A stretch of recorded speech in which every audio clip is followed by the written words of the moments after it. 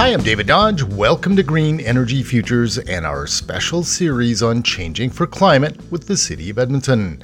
Edmonton is home to the largest urban park in Canada, the North Saskatchewan River Valley. Nature, as it turns out, is also seen as a climate solution for storing carbon. The city's been expanding its urban forest and naturalizing highly maintained sites since the early 1990s. Joy Locan leads teams of Root for Trees volunteer tree planters. The city does naturalization in a number of places. Today we're planting here in a ravine. You'll see us out in a number of parkland areas. You'll also see us along roadways, center medians, as well as stormwater management facilities. Initially, naturalization can look unruly.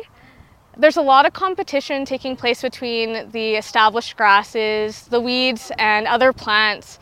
It's important to remember that naturalization is a process and it takes time for nature to establish. Since 2013, volunteers have planted almost 290,000 trees, shrubs, and wildflowers in the city's Root for Trees program. On top of that, naturalization contractors also plant an additional 55,000 each year. Today we are in the beautiful Sifton Ravine, getting ready to plant some trees with our volunteers.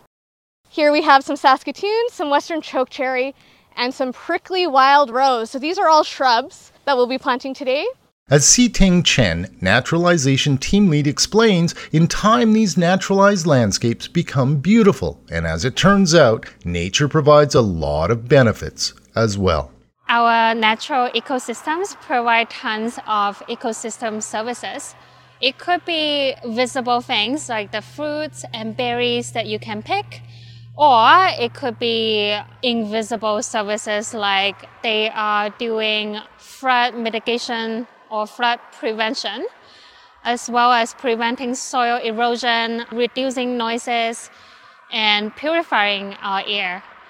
They also provide services like carbon sequestration, providing habitats for our wildlife, increasing biodiversity, and help us to increase climate resilience. Edmonton's energy transition strategy is counting on nature to store up to 17% of its carbon emissions. Part of the city's strategy to achieve this is to plant 2 million trees by 2050 and increase the city's tree canopy coverage from 12 to 20%. The city's also expanding its boulevard tree planting program. The city plant and maintain thousands of boulevard trees. And when I say boulevard trees, they are trees planted on city-owned boulevards, road medians, and buffer zones. And right behind me is an example of an elm tree, which is what we used to plant predominantly. But our urban forestry team have been aiming to diversify our urban tree canopy to make our urban forests more resistant to pests, invasive species, and climate change. When we talk about climate change these days, there's a sense of urgency.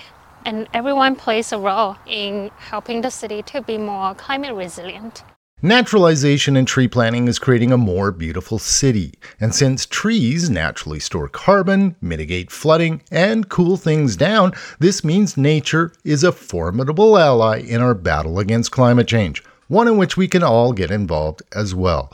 Check out the video of this story at greenenergyfutures.ca. For Green Energy Futures, I'm David Dodge.